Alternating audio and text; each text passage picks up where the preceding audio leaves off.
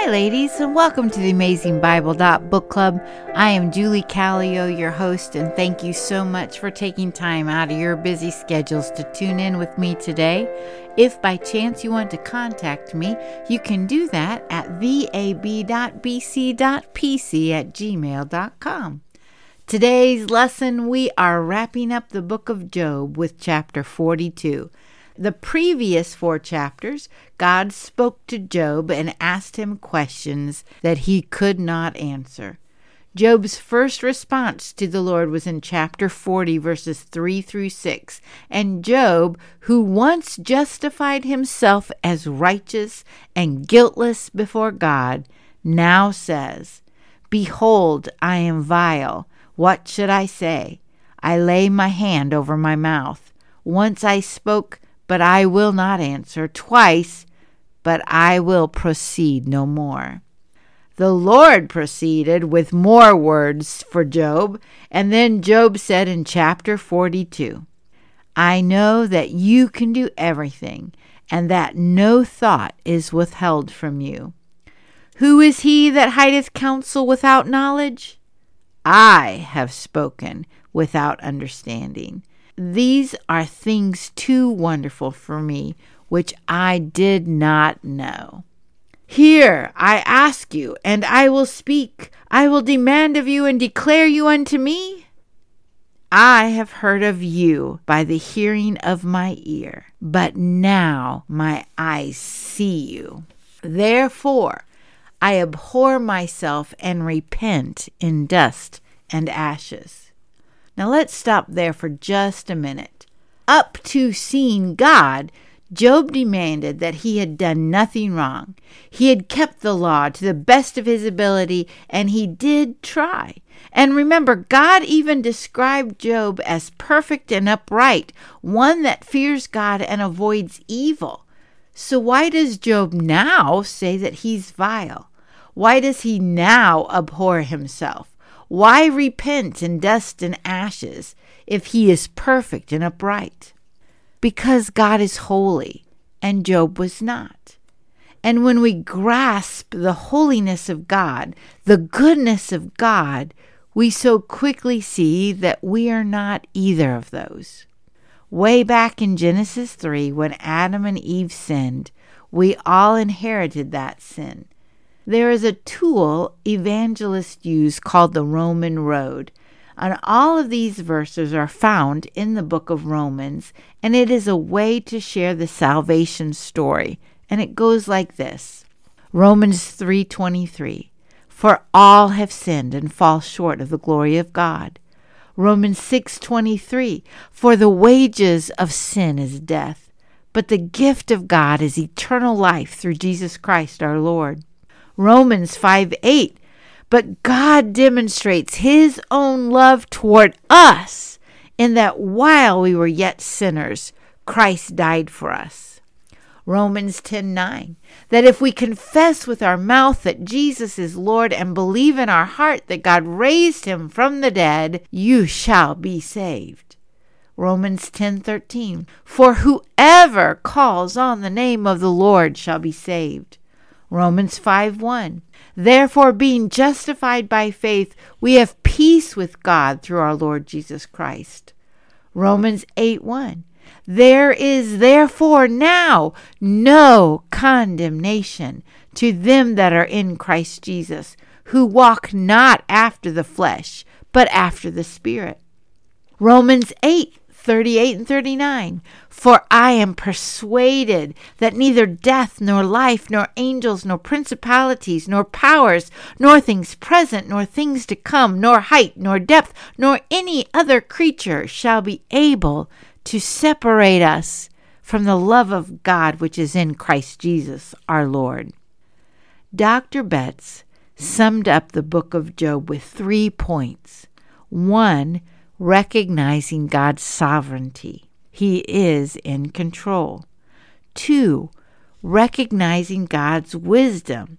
He knows what he's doing, even when we don't have a clue. And then number 3, recognize God's love. after Job repented of his sin, and after God spoke to Job, then the Lord spoke to Eliphaz the Temanite. This seems to show that he was the ringleader of that group of three. God told him that his anger is kindled against Eliphaz and his two friends. Again, Elihu, that fourth guy, is not mentioned here in the discipline. And God was angry with them because they did not speak of the thing that was right, as my servant Job had. God said they were to take 7 bulls and 7 rams and go to Job and offer up burnt offerings, and my servant Job will pray for you, and God will accept Job. Otherwise, I will deal with you as your folly deserves.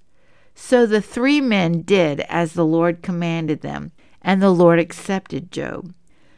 God allowed Job to be vindicated in the eyes of those 3 men who had condemned him this whole time. Then, when Job prayed for these 3 men, the King James Version says, "And the Lord turned the captivity of Job." The word for captivity also means exile. How interesting that this book is right after the Jewish nation's captivity and their exile to other lands, and how they also turned back to Jerusalem because they repented too.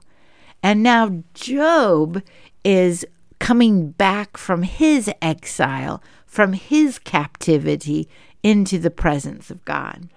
The Lord gave Job twice as much as before. Plus, his brothers and sisters and acquaintances came with bread and money and earrings of gold, and they brought him comfort. There is that word again, true comfort, over all of the evil that the Lord had brought to him. And then it says, and the second half of Job's life was more blessed than the first half. Now he has 14,000 sheep, 6,000 camels, 1,000 oxen, and 1,000 donkeys. He has 7 more sons and 3 more daughters. And the Bible focuses on the daughters' names, their beauty, and they also get an inheritance. After this, Job lived 140 years and saw his sons, his grandchildren, his great-grandchildren, and his great-great-grandchildren. Job died old and full of days. God restored Job after he prayed for those men that brought him great agony. My dad passed away about 5 years ago now, and going through some of his books, I found some notes that he had when he had taught the book of Job for his Sunday school class. I found a quote that my dad had written in his Sunday school notes, and it says, "Forgiveness changes the present, not the past." Another quote he had written down said, "Holding on to resentment is like drinking poison and expecting the other person to die." So ladies, let me ask you today, is there someone you need to forgive? Maybe like Job, begin that journey with praying for them. In the book of Matthew, chapter 5, verses 43 through 48, Jesus is sharing the Sermon on the Mount. In this section of the sermon, this is about our enemies. One of the things I love about this section is that Jesus acknowledges we have enemies. He then tells us to love our enemies, to bless them, to do good to them, and to pray for them. Why should we do that? So that we may be children of your Father in heaven, so that we may be perfect as your Father who is in heaven is perfect. Now, ladies, this is not something we can do on our own. But as Christians, we have the Spirit of God within us. And because He loves us, and because He loves truth, we can start with the truth. So, for example, one time I prayed, "God, I hate this guy." And I listed my long list of all that he had done to me. And then I said, "I know you say I am to love him. and I don't want to. But I do want to do what you want me to do. So I am willing to let you change my heart." I began praying, but not a very godly prayer.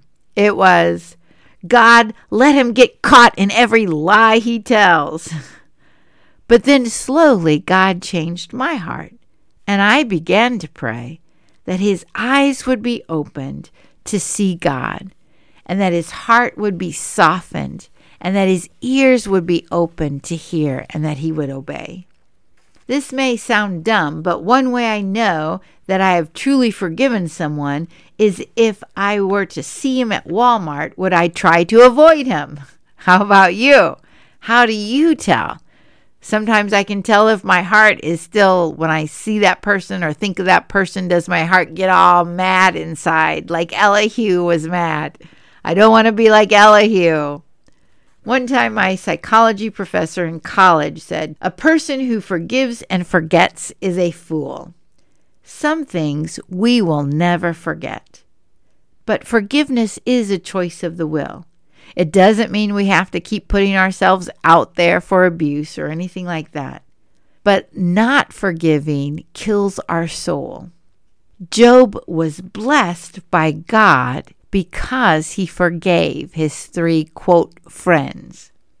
This story of Job began at God's initiative, and it ended with God's blessing. And we see Job's journey of faith through the ups and downs, the going forward and going backward. In the book, An Introduction to the Old Testament Poetic Books, he describes Job as a suffering servant. When we all get to heaven, I bet we all have stories of our suffering and how God brought us out of exile or captivity and brought us into his presence and his freedom. I know God did it for me. So ladies, if you hear his voice today, don't harden your hearts. Don't refuse to forgive. Instead, let's be women who pray for our enemies and obey the Almighty God. Until next time, and thank you so much for listening.